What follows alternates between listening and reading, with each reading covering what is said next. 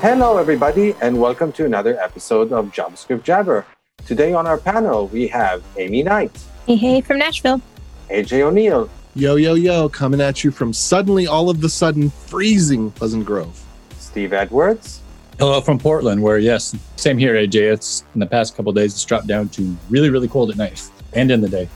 And I'm Dan Shapir, coming to you from really nice and warm Tel Aviv, where the only thing I can complain about is that daylight savings is over, so it gets dark early, but otherwise I'm wearing a t-shirt and life's great. And our guest for today is Rick Viscomi. Hello, Rick. Hi, everybody. When I went freelance, I was still only a few years into my development career.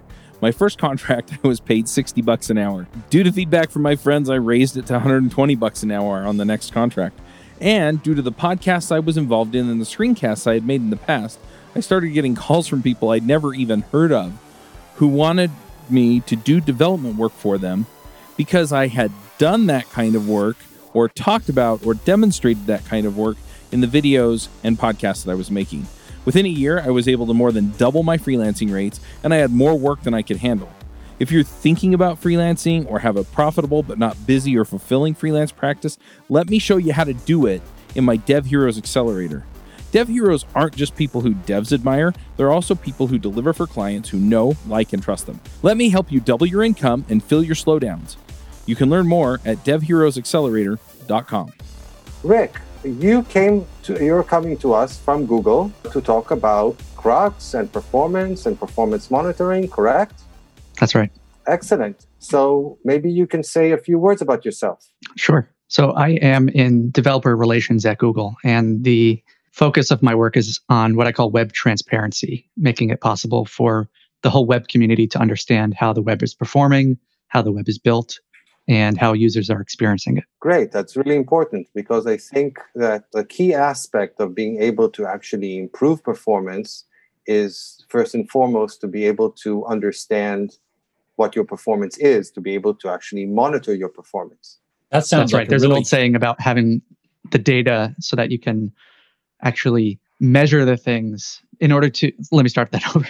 There's actually a saying about you can't optimize what you don't measure. So having the data to inform how you're actually performing on the web is super important. Yeah, but covering the web, that sounds like a pretty huge topic. I mean, the web is nothing small, shall we say. That's true. The data sets that we look at are in the scale of millions, actually. So the two data sets that I work on directly are Chrome User Experience Report and HTTP Archive. And we're looking at about 8 million websites on a monthly basis. That's quite a number. So you mentioned two things. You mentioned the Chrome User Experience Report. I think it's also referred to as CrUX for short. Yes. And you also refer to the HTTP Archive. Can you explain what both of these are? How they're similar, how they're different? Sure. HTTP Archive was created about 10 years ago by Steve Souders. We're actually approaching its 10th anniversary next month. And the mission of HTTP Archive is to track how the web is built. It started off by looking at the Alexa 1 million list and early on a very small subset of that, and using web page test to record pretty much everything that could possibly be measured about a web page. How many bytes it loads, what resources, and how fast it is. And it has grown over the years. I joined it about 3 years ago in 2017 to help maintain it. And one of the big pivots in HTTP Archive history has been making the data available on BigQuery, where anybody in the web community could access it and ask questions, whatever they're curious about. We've added more telemetry to the data set. So, for example, you could integrate with the WAPalyzer technology detection tool, and you can find out what percent of websites are on CMSs, what types of JavaScript frameworks are they using, and then you can slice the data in these interesting ways to see, okay, well, of certain types of websites, are they loading more bytes than others? And slicing that in that way is a great way of understanding how the different parts of the web are built. How they're experienced is answered by the Chrome User Experience Report. That data set was launched in late 2017, and it's based on real user experience data from Chrome. Users who opt in have their experiences sent back up to Chrome, where they're aggregated and anonymized and released as a monthly report, also on BigQuery. So it is possible for some really interesting intersections to take place. So you can see of these CMSs, how are users actually experiencing them? And you can have interesting head-to-head comparisons that way too. And go ahead. Yeah, when you mentioned the scale of the data that you're looking at, millions of bytes, and you mentioned BigQuery, that was the first thing that came to my mind. It's been a while since that first came out. I remember hearing about it. Could you, maybe for users or listeners who aren't familiar with it, give a description of what BigQuery is and how it's used?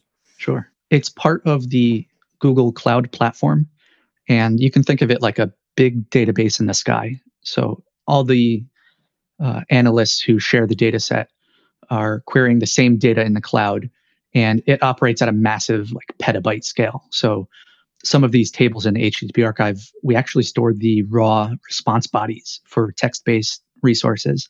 And you can imagine with 8 million websites and on average 100 resources per page, that's a lot of responses. And some of our tables are now exceeding 15 terabytes.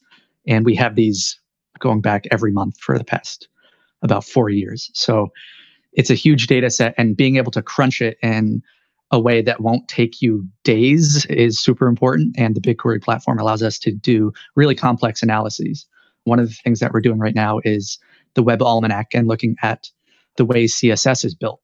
And we've started running JavaScript snippets in BigQuery SQL to help us analyze and understand how CSS is being used. For example, what are the popular colors, the named colors, like papaya whip and red, light blue, all of these things. We can actually parse those out of the CSS using BigQuery, using some JavaScript. So it's a really powerful tool that enables you to get really rich insights.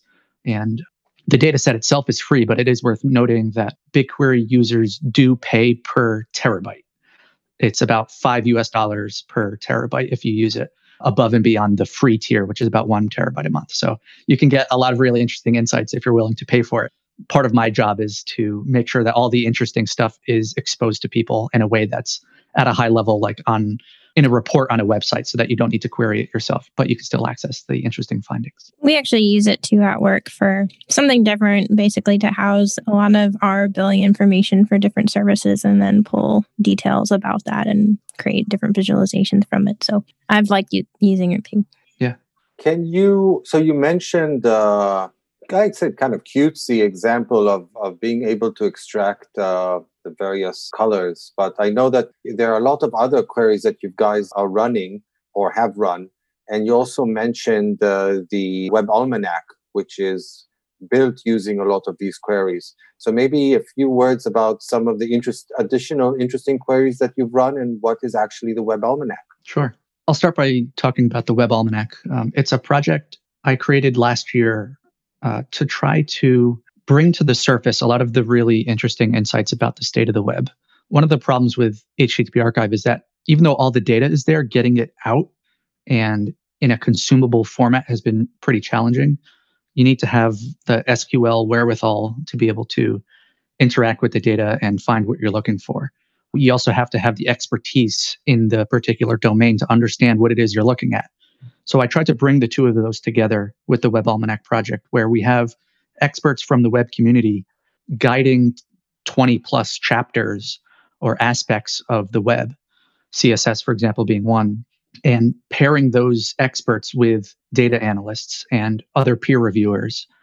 And in this way, we could extract all these insights. I kind of call it data mining. So you have a mine or a wealth of information, and we're just mining it for the nuggets of insights that we think are interesting for the community. Not just interesting, but also useful. Insights about how CSS is being used is actually really helpful for CSS standardization bodies.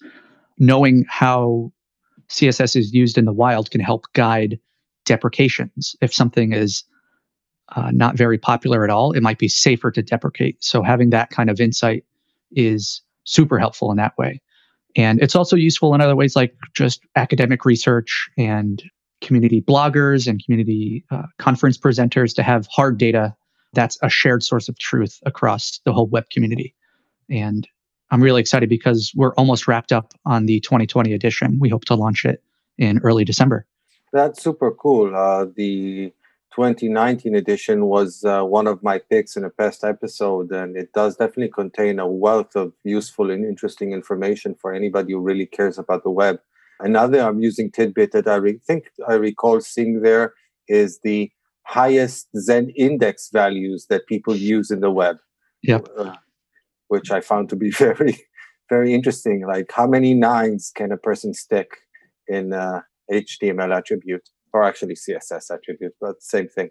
So yeah, the HTTP, the Web Almanac is actually a website. But going back to the HTTP archive and the CrUX data, as you said before, these are accessed using BigQuery queries, for example. But I think that with CrUX, there are other ways to actually access or get to this information, at least for my own website.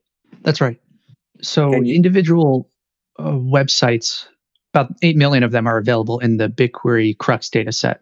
And one thing I should also note is that HTTP Archive is based on those same websites from CrUX. So we have this overlap between them to enable the intersection of how it's built and how it's experienced. There are other tools that are either built on BigQuery or other internal data from Google. For example, PageSpeed Insights does expose some of the data from the CrUX pipeline. It also enables some things that you can't get from BigQuery, for example, URL level data. You could say, given a URL, PageSpeed Insights will give you both field and lab performance, lab being based on the Lighthouse tool. And that's really helpful so that you can see how are users experiencing my page and what can I do to make it better. Why is page level information not available via BigQuery? Is it privacy, something else? Yeah, I guess it's a question of privacy. We didn't want to enumerate every web page under a website. We wanted to make it a model where if you knew the URL, you can ask for it and you can get the data, but it shouldn't be possible to say, give me all of the websites under reddit.com or something, wherever people are visiting, and you can get a sense of like what content is being consumed on a monthly basis. I believe that some of the information is in CrUX or the CrUX database is time-based. That what I actually mean by that is that you look at a certain period of time in the past. You don't necessarily see it up to date. Is that correct? The BigQuery datasets are monthly 28-day aggregations. So we will release a monthly dataset on the second Tuesday of the month, and it will include the previous calendar month. So you're never really getting a real-time look on BigQuery, although on PageSpeed Insights, you are getting a trailing 28-day aggregation. So up to, it's not necessarily today, it's the most recent complete day. So you could see something like how users experienced my website last week, but keep in mind that it is aggregated over 28 days, so it does kind of smooth over the experience into a greater average or aggregation. I think this data is also available in the Google Search Console, correct? Yeah. Search Console recently released the Core Web Vitals report. And we haven't talked about Core Web Vitals, so it might be worth defining those. Earlier this year, Google announced the Core Web Vitals program, which is a set of the most important user experience metrics that developers should be focusing on. And this year, they are cumulative layout shift, or CLS, largest contentful paint, or LCP, and first input delay, or FID. And Search Console has a report called the Core Web Vitals report that shows you which parts of your website, as an authenticated site owner in Search Console, which parts of your website are having issues in any of these three metrics. And then you can drill down and say, okay, I have a mobile issue with CLS, and it'll give you example URLs for you to drill down into and find out how to optimize them. It'll link you to PageSpeed Insights where you can see the Lighthouse audits and recommendations. For those of our listeners who are interested, I actually covered, we had an episode some time ago, actually titled The Alphabet Soup of Web Performance Metrics, where I covered most of the metrics, including these three. But instead of forcing everybody to re-listen to that entire episode, could you give an explanation of what these three metrics that you mentioned are, what they mean? Yeah, I'll start with the easiest one to explain. FID, first input delay, measures the time at which a user first attempts to interact with the page to the time when the browser is able to respond to that input. This is, for example, you might have a website that's doing a lot of JavaScript in the background, and it's like making the CPU really busy. So the user experience there will be a noticeable delay in the amount of time between click and something happening. FID is only measuring the amount of time from that the CPU was busy. It's not necessarily measuring the time that the event handler received the request and processed it and then did something visible on the screen. That's a bigger challenge, but we're at least capturing part of that experience with FID. LCP, largest contentful paint, it's a little harder to describe because something being contentful is somewhat subjective. The largest thing is at least objective. So you can imagine landing on a news web page, and the largest thing that matters to the content would probably be the hero image at the top.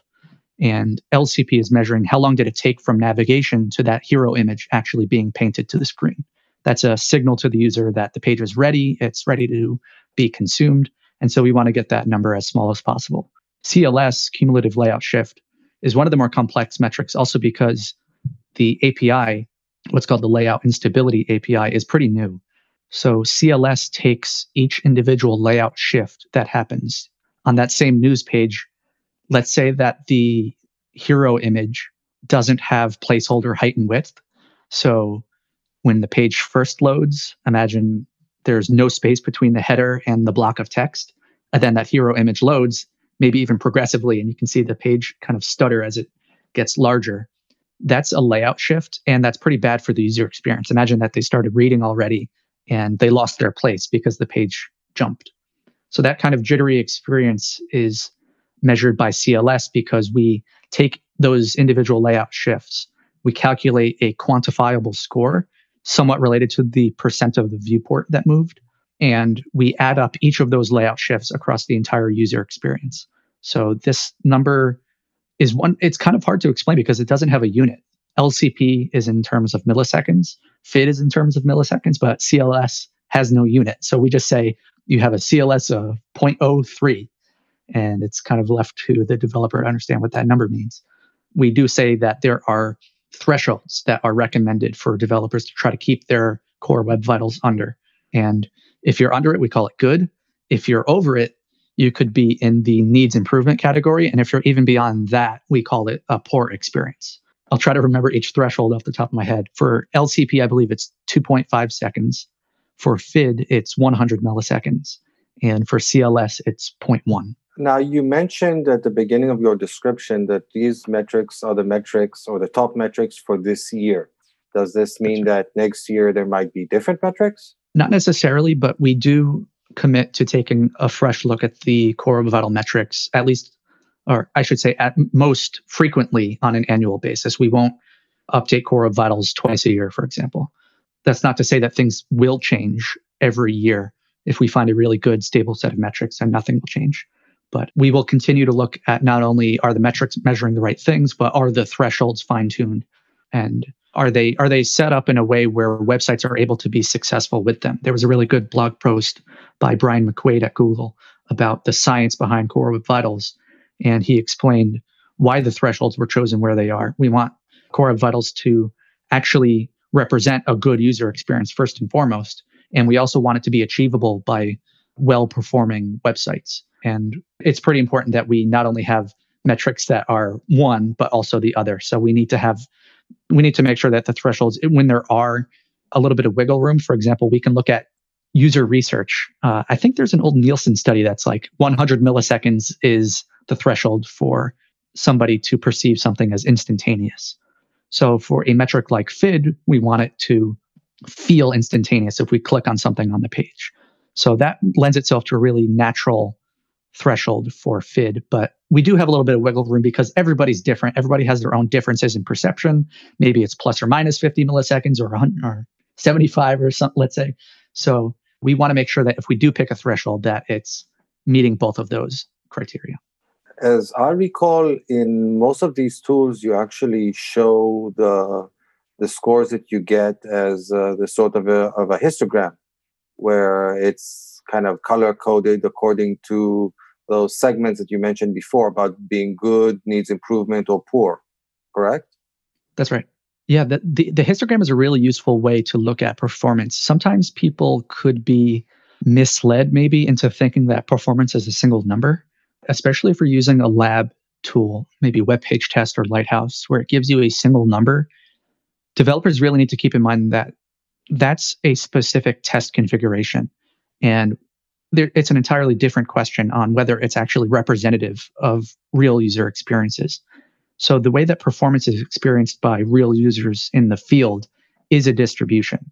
There are people on fast connections. There are people on slow connections. There are people who have warmed up caches, cold caches, and every single difference between people, there's a difference in experience. So you can imagine geography being a big issue. For a metric like CLS, the size of your viewport matters. It's not always about the speed of the web page, but if you're on tablet versus a phone, you might get different experiences because the viewport sizes are so different. So that's why performance and user experience, I should say, change so much. And it's important to look at the distribution. And Core Web Vitals have a threshold for an absolute number, like 2.5 seconds LCP is what we consider good.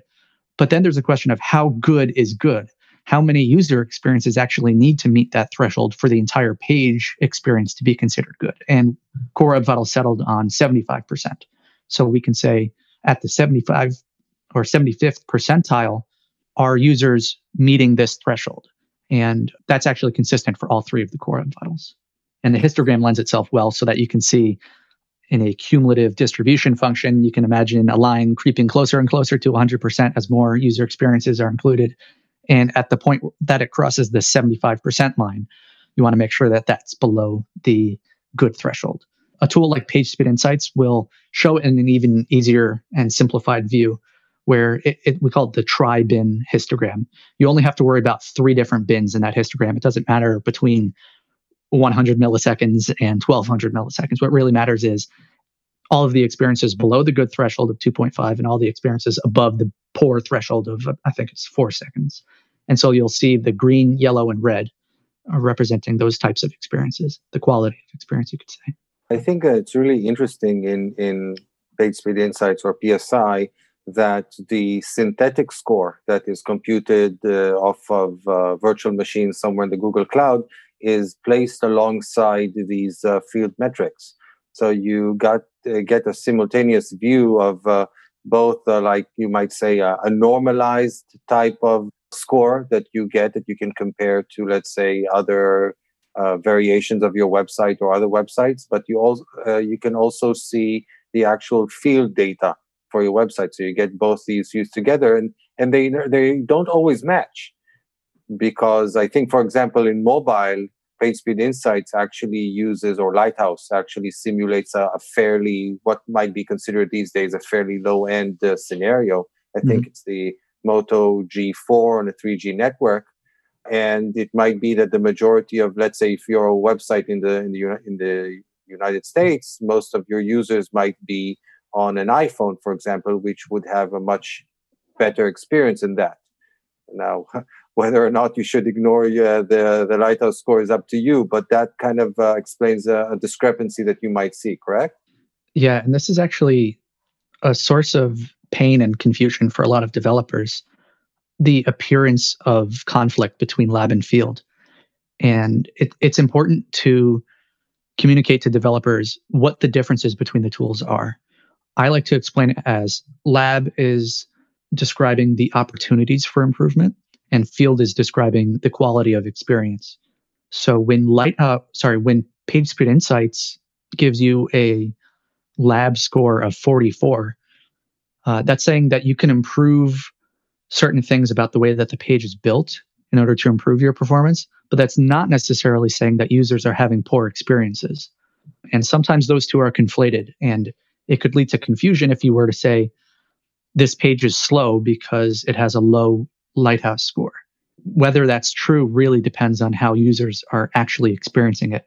And you might have pages that are built identically, but experienced differently. So that's why it's important to look at both. I also think that you were talking about the opportunity that the synthetic score represents. A possible reason for the difference might be that people with lower-end devices just don't use your website because they find it too slow. So the synthetic test, if it shows you a low score, that actually represents potentially an opportunity to increase your audience that you might not see just by looking at your actual real user measurements. 100%. Yeah. I think that's one of the real benefits of synthetic testing or lab testing. Using a tool like Lighthouse with a slow emulation or webpagetest.org/easy will default to low-end conditions. That's a really effective way of simulating what it would be like on a low-end device from, let's say, an emerging market, so that you can understand what developer, or I should say user pain points might be if someone like that were to access your website. And that's a view that people who are privileged in tech might not necessarily see often. If you're accessing your own website on your own personal MacBook Pro on your fiber optic connection, your experience is not necessarily reflective of your users. So it's important to really not only look at your field data, but also simulate what it's like for the users who do experience the most pain. I do think that it's not always accurate to think of it just as third world problem, because, for example, a friend of our show, Kyle Simpson, likes to tell that whenever he travels overseas, and at least before the pandemic, he used to travel quite a bit, giving lectures all over the world, that when he travels, his mobile connection, which is usually excellent when he's in the States, falls back to something that's kind of equivalent to 2G. And as a result, he experiences very poor connectivity, very poor performance, very often in situations when he actually needs it the most. Because, for example, he wants to get the updated flight information and he needs to access an airline's website. And like I said, he has the equivalent of a 2G connection. And the website, for some reason, wants to download a 4 megabyte background image that he doesn't really even care about. And that can block his entire connection or eat through his entire data limits. So these are definitely things that you need to take into account, and that synthetic measurements can definitely help you with. Absolutely. I like to think of performance as a type of accessibility. And in the web accessibility space, well, I'm sure it applies to all accessibility, but I've heard it in the web accessibility space where there's a concept of situational disability. You might not have paralysis or you might not be blind, but there are situations that you might be in where your visual or motor abilities are impaired. You can imagine if you're holding a baby, you are effectively only able to use one arm. Or if you're driving, your attention is divided and you don't have as much time to look at the screen. So I do think that there's a parallel there in performance as well. Don't look at the screen while you're driving. Please don't. Not at all. Android Auto, for example, will simplify and enlarge UI on the screen to make it easier to see what you're doing. And it actually prevents you from typing on your on-screen keyboard. So there are ways that technology adapts to the situation you're in to make it easier and adapt to any type of situational disability. I would say on the performance side, it's absolutely true that you might not necessarily have systemic performance problems for you as a user, but depending on what you're doing, if I'm commuting on a train, for example, I might be going from tower to tower and my performance could be degraded just situationally. And maybe that's a situation where it's even more important for me to have offline friendly experiences, for the website to be built as a PWA with service worker caching and all that. So one thing that I've wondered about, and I wonder if anybody has found a way to measure this realistically, because it seems kind of impossible. But so a lot of times people like to tout how users are spending more time on their site. And sometimes I wonder how much of that extra time is because you did something wrong and they're trying to figure out what to do versus they're actually engaging in the site more. Yeah, that's a good question. It reminds me of Google search, and there's kind of a conundrum of like, well, if a user takes a long time on Google search, does that mean that they haven't found the answer they're looking for? So it might actually be the inverse, where the less time they spend, the better the experience is because they found their answer and left. Abandonment is a strange signal. Then how does that work for your your advertising revenue? I guess I don't know. I'm not on the ad side, so it doesn't matter. But since you brought up Google search, I'm going to ask you a question that you'll probably refuse to answer, but I'll ask it anyway. Or maybe you don't. Maybe you will. I don't know. So does the CrUX data, or alternatively the Lighthouse data, impact your website ranking? So, no, I can't comment on ranking directly. I'll just point you to the search blog post that talks about page experience and core web vitals. Nice save. But so I'll switch to a different topic. Sometimes when I look at the PageSpeed Insight values for a specific website, I won't actually see any field data at all. That whole area is just blank. Why is that? Yeah, so that could happen when there's insufficient data, which means we don't have enough data points from real user experiences in order to make a confident assessment of how that page is being experienced. We don't give away the exact threshold of the number of unique users, but there is a threshold, and we try to make sure that it's low enough to be inclusive of a lot of websites that are less popular, but also high enough that we can have statistical confidence in the results. So basically what you're saying is that there's a certain threshold, that you're not saying what it is, but that if your website gets below that threshold number of visitors within a certain period of time, then you just won't get CrUX data for your website. That's right. And that's one of the reasons why we have a 28-day aggregation as opposed to daily or weekly, because we want to make that window as wide as possible to capture a whole wealth of samples so that we can bring them all together and come up with that histogram that then turns into the assessments. It's that same threshold is also applied at the website level. And you can imagine a website has more data points than an individual page does. So your experience on PageSpeed Insights might be there is no URL level data, but there is origin level data. So you can still at least get something there in a way that is still helpful for users. By the way, going back a second to AJ's question or comment about trying to measure engagement or lack thereof, FID, in addition to measuring the delay, I think also, I don't know if CrUX collects this information, but the actual Web Performance API that measures it, and I assume CrUX is built on top of the Web Performance API, which, by the way, I actually talked about in another past episode, and I'll post a link to that as well. But before I get too sidetracked with myself. So another measurement that FID actually provides is when it actually happened relative to navigation start. So one thing that you might look at is whether or not your particular session has FID at all. So you might look at the percentage of sessions that even have FID versus sessions that don't. And that's kind of like a bounce rate. And the other thing that you might look at is when does the first interaction actually happen? Not the delay, but when it actually happened. And if its value is really high, that might indicate that people are finding it problematic to actually locate what they want to interact with in your website. And in this context, it's worth mentioning that scrolling or zooming don't actually count as interaction.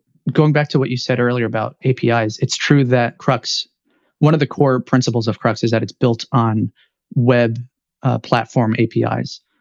So when we wanted to introduce cumulative layout shift, we made sure that there was a layout and stability API available to all developers, which does play into also the idea that CrUX isn't a replacement for your own first-party RUM solution. We encourage all websites to have their own field data source and looking at their own field data because it has a lot more insights about their users. It's not limited to just Chrome users who opt in. Every other OS and browser is included. And you can corroborate the data to make sure that they're aligned in that way. But you need to make sure that those RUM vendors are still able to measure the same metrics that we're doing and in a way that's similar. So for FID, one of the things that's really interesting when we released FID, I was looking at the distributions and I was zeroing in on the websites that had the best FID experiences. And I found that some of them actually had poor first contentful paint. So we haven't talked about FCP yet, but it's kind of the predecessor to LCP.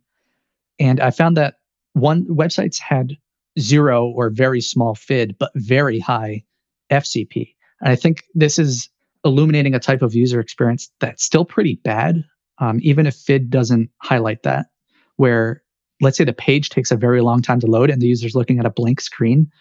There's nothing to click on. So I don't think we can expect a user to try to click on anything. And even if they did, there's no JavaScript or anything to respond to it. So for slow loading experiences like that, one metric will say this is a good experience. Another metric might say it's a good experience. And that's why it's so important to have Core Web Vitals, where you look at all of the user experience metrics at the same time and make a qualitative decision about, was this overall a good experience? Are you ready for Core Web Vitals? Fortunately, Raygun can help. These modern performance metrics play an important role in determining the health of your website, which is why Raygun has baked them directly into their real user monitoring tools. Now you can see your Core Web Vital scores are trending across your entire website in real time and drill into individual pages to focus your efforts on the biggest performance gains. Unlike traditional tools, Raygun surfaces real user data, not synthetic, giving you greater insights and control.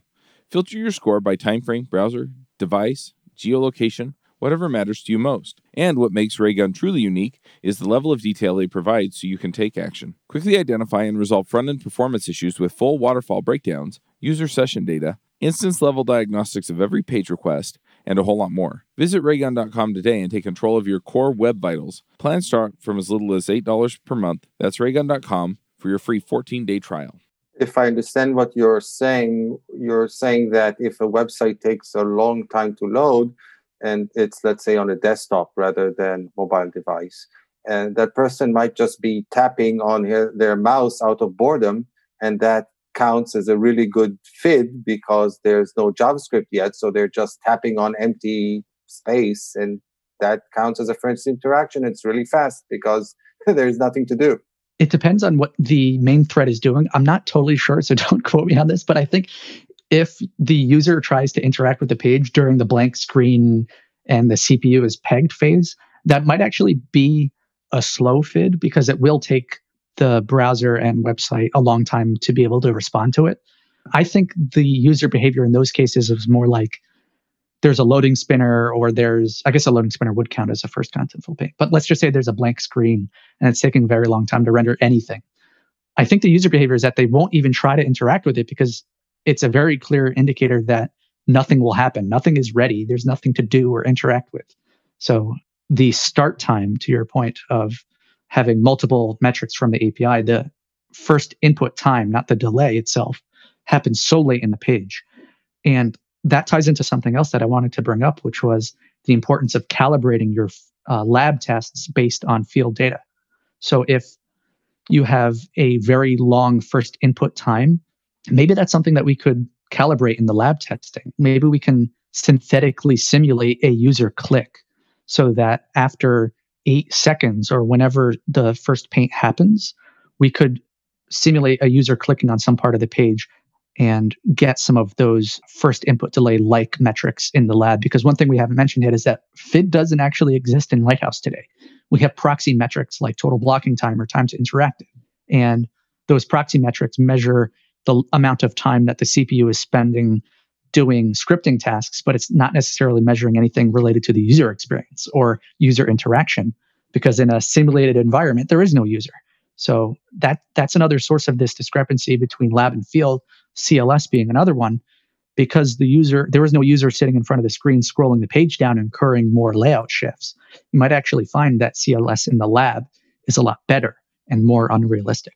You mentioned a few times that Chrome users actually opt in to have CrUX collected from their sessions. I don't actually recall whether or not I did that. Where does it happen? Where do you opt in, or where do you opt out, or how does it work? I believe it's when you are first installing Chrome, but there is also a setting under Chrome // settings where you can go in and check. I think the name of the setting is allow anonymous usage statistics. And do you have any idea what percentage of Chrome users actually opt in or not? No, I don't have data on that. You also mentioned that real user measurements can vary a lot by things like the device type, by geography. Does CrUX allow you to segment on those sort of things? Yeah, CrUX includes a few dimensions to help with that and measure apples to apples in a way. 2 of them that are built into the BigQuery dataset are form factor and effective connection type. For form factor, that's based on the user agent string, and we give you whether it's tablet, phone, or desktop form factors. It doesn't go into which type of device or operating system or anything. It's more of a measure, a coarse indicator. As for effective connection type, or ECT, those are given in terms of what you'd recognize as like mobile network connection names. So 4G, 3G, 2G, slow 2G, and also offline. And that doesn't necessarily mean that the user is on a mobile network. It's just sort of a way of communicating what the performance is equivalent to. That's what makes it an effective connection type as opposed to just the actual connection type. Most of the experiences that we see are categorized as 4G. The bar for 4G is actually kind of low. So 90-something% of experiences do qualify as that. And the other thing that you touched on was geography. So we do have country level data. We have separate tables, not actually in the same table as the global one, so that you can break down and see in a specific country what are the origins or websites that users are visiting and how are they experiencing those websites. And it is actually interesting to see like countries with more or less origins in them and how they're being experienced. The infrastructure in different countries does actually make it apparent in the performance data how users' experiences are different.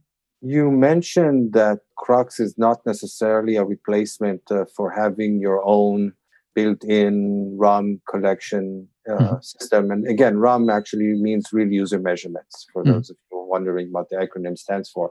It's collecting the data from real user sessions in the field. So we at Wix have found, I think, something like 3 main reasons to actually use RUM, our own RUM solution, over just using CrUX. We kind of use both. You mentioned one, which is collecting data from for browsers that aren't Chrome.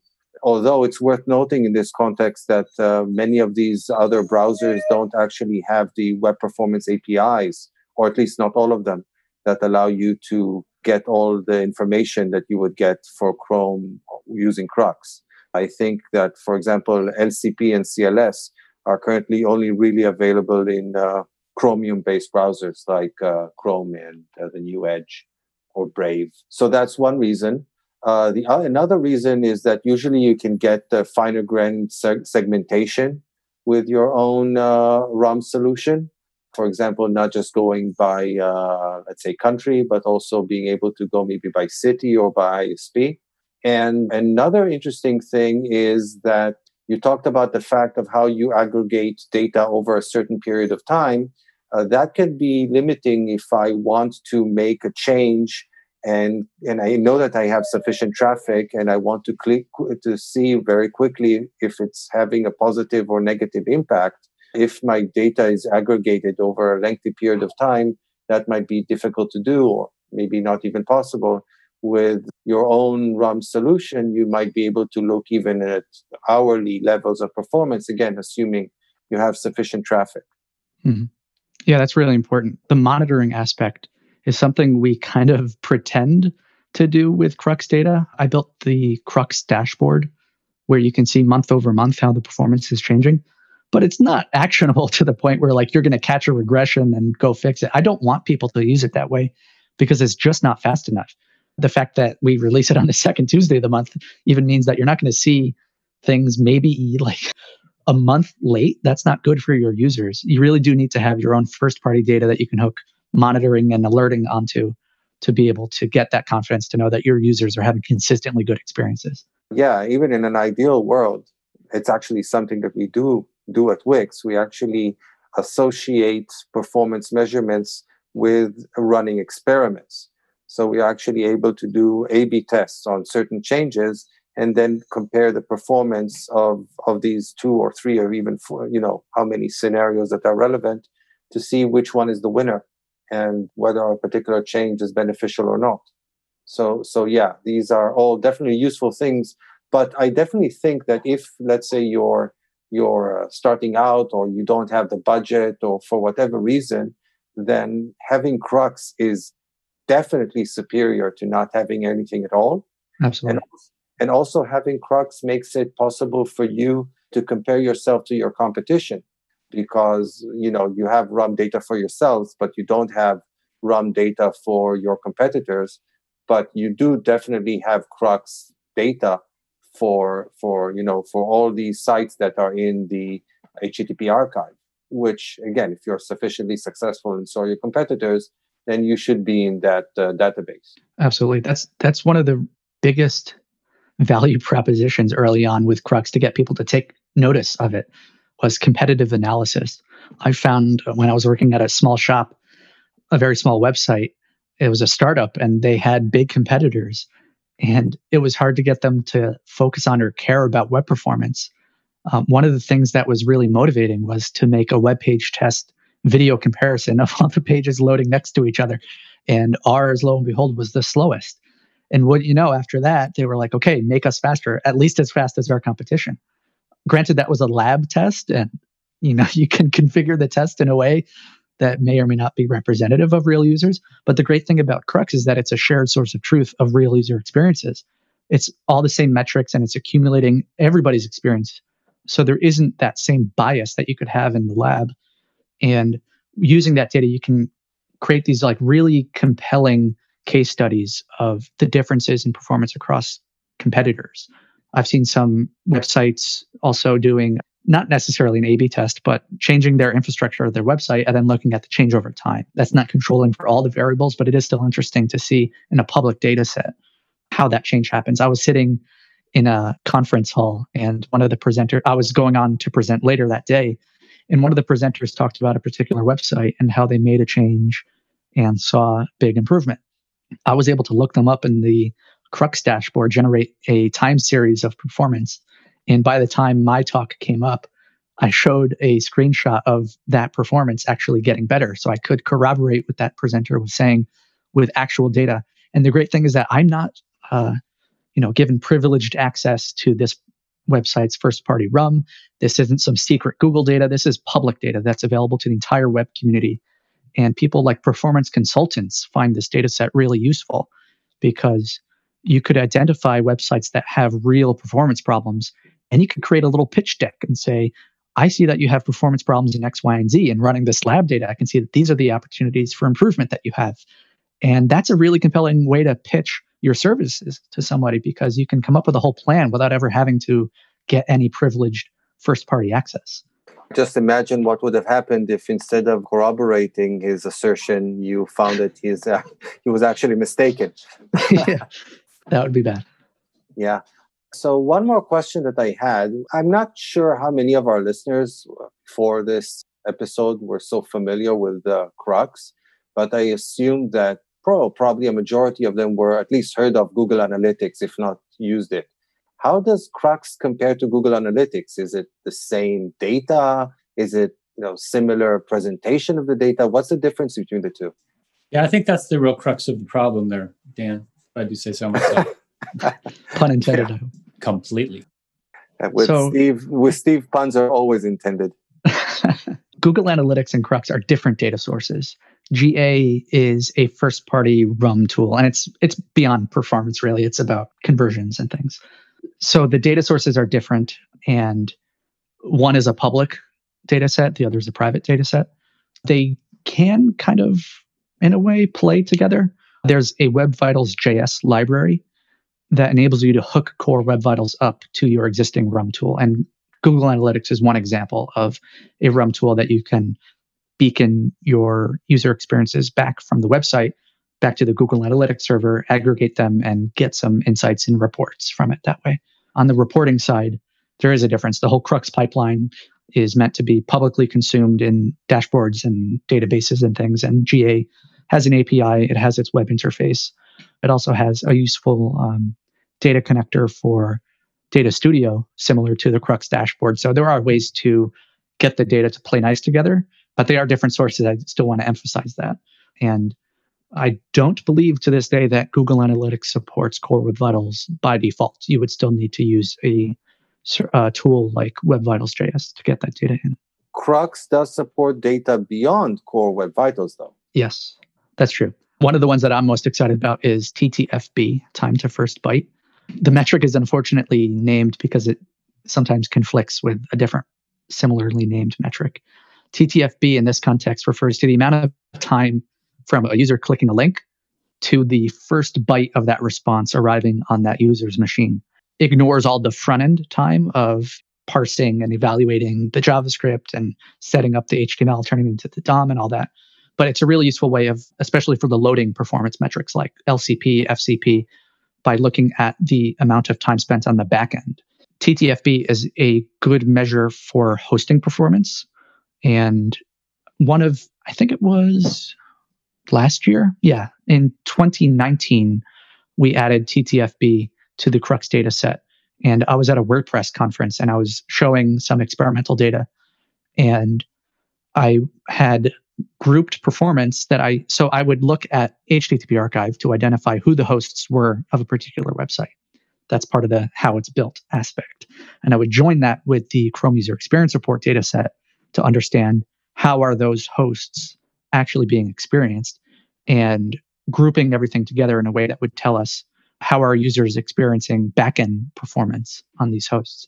And I got some people coming up to me like, you can't do that. That's not fair. Like, what about users in different parts of the world? And what if the website is served from a particular geographic location? I said that would be true for a lab-based TTFB research study. This is using TTFB from the field. These are actual backend times that users sit at their computer and actually experience. And once they realize that, they're like, this is actually really useful because this is something that's never been possible in the whole web performance or web hosting industry before. The only way to know how your hosting competitors are performing is to maybe like run your own site on their host and ping it from some data center somewhere or some synthetic location. But having real user data actually unlocks a lot of those interesting opportunities to understand the state of the web in a way that's actually, I keep coming back to this, experienced by real users, because that's really what matters. That's why we are focusing on performance, because we want to make things better for users, not just some number on paper corresponding to a computer in Patrick Meenan's basement on the web page test infrastructure on Chrome on a certain time of day. We want to look at the holistic experience that everyone has. And a data set like CrUX will account for that. Yeah, when you talked about time to first byte, the first thing that came to my mind is my son counting the time till dinner. That's true. BYTE, byte. Yeah. Oh, sorry. Sorry. I think you actually set up a website. What is it? Is my host fast yet? Which actually presents this data that you just mentioned. Yes, that's true. So I have a kind of a stack ranking of hosts. It's a challenge to maintain because identifying who the host is requires us to know information about how hosts are identified, and not all hosts want to be identified. There are some security implications of a host promoting the fact that they are using a website to say that they're using a certain host, especially if there's a known vulnerability with that host or specific server infrastructure or things. So you can imagine websites being more secretive with that information. But for the hosts that we do have information on, I've actually seen hosts contribute fingerprints that we can use to identify whether a website is hosted by them. And whether the performance is good or bad, I think it's really good and encouraging to see that hosts are on board with this type of information. It's done in the spirit of web transparency, and there's no judgment. We're not naming and shaming. We want to make user experiences better.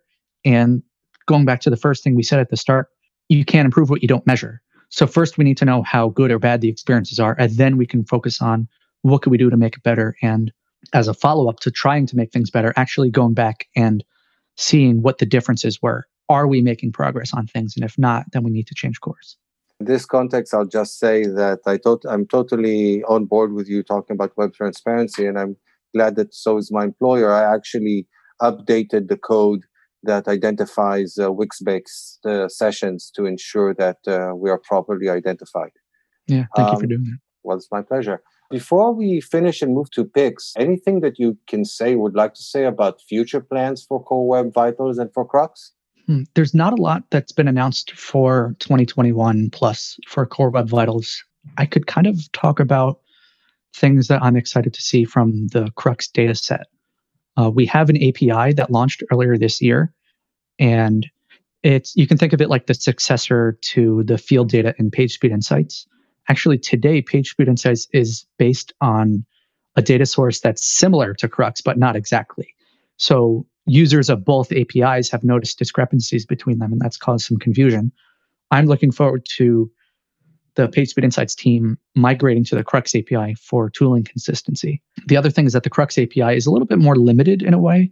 It just has the 4 metrics that are available in PageSpeed Insights: FCP, LCP, FID, and CLS.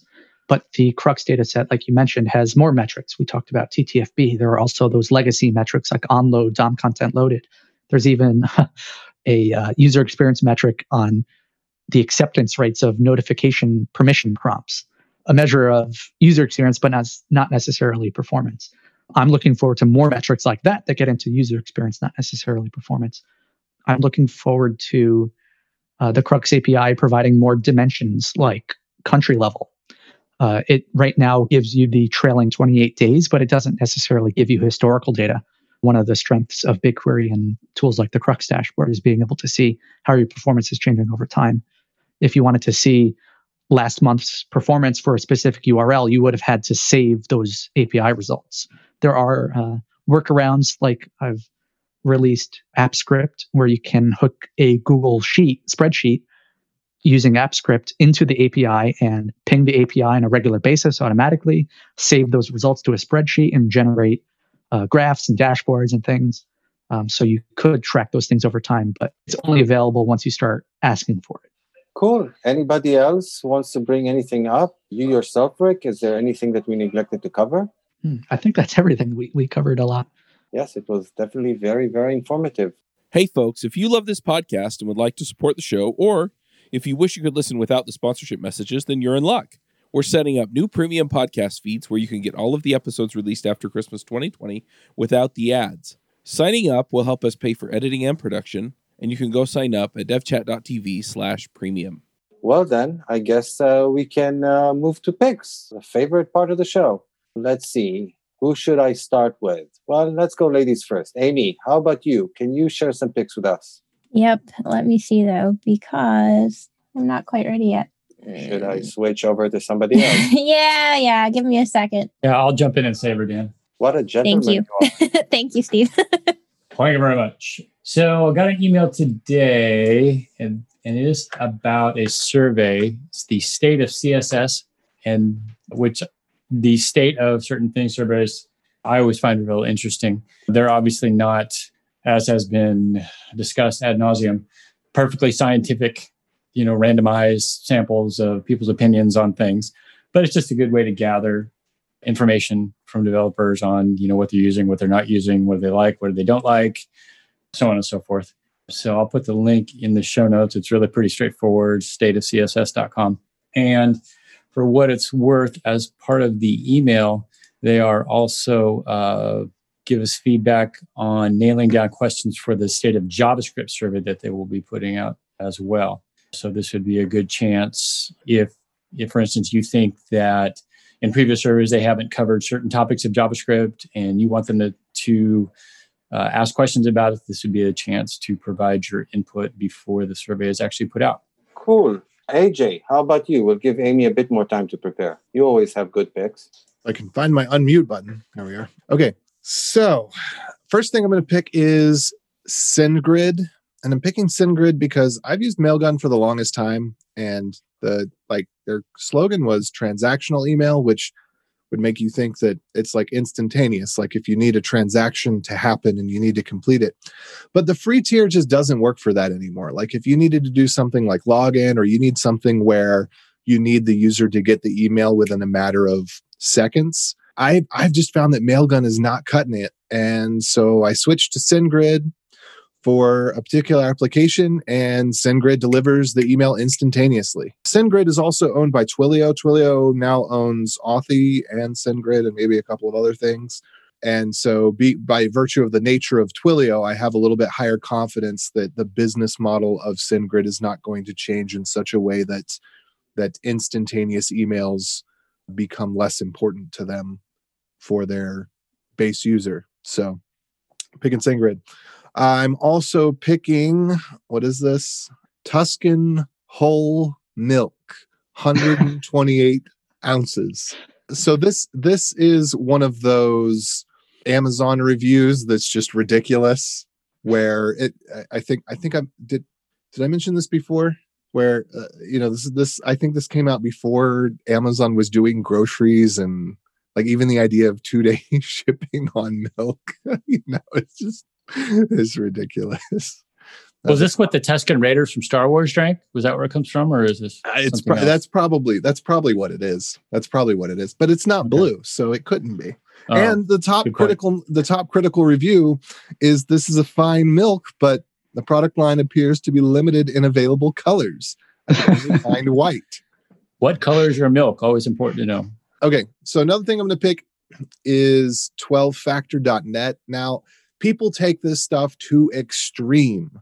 So I just need, I have to preface that. It's not a religion, folks, or it is a religion, but I don't think that you should treat it as a religion. I think you should take the principles of it that are good and use them in your life and in your apps to enhance it, but not bow down to the 12-factor God, because ultimately that's an imaginary God that's made up. So we don't need to treat it that way. But I think that it is worth looking at 12factor.net, looking at their guidelines and considering them as guidelines, but generally speaking, following these principles of separation of concerns for configuration and deployment and stuff like that is going to lead you to happiness. So there's that. And then lastly, there's a tool called FZF, which is Fuzzy Finder. You can integrate it with Vim, but it works well on its own. You can integrate it with other things as well. Basically, it's like Find. You just go open up your terminal, type FZF, and then you start typing, and it fuzzy finds while it searches. So you can go into a folder, and it's like a live updating search. So it's not like something that I use every day, but it is something that comes in handy when it comes in handy.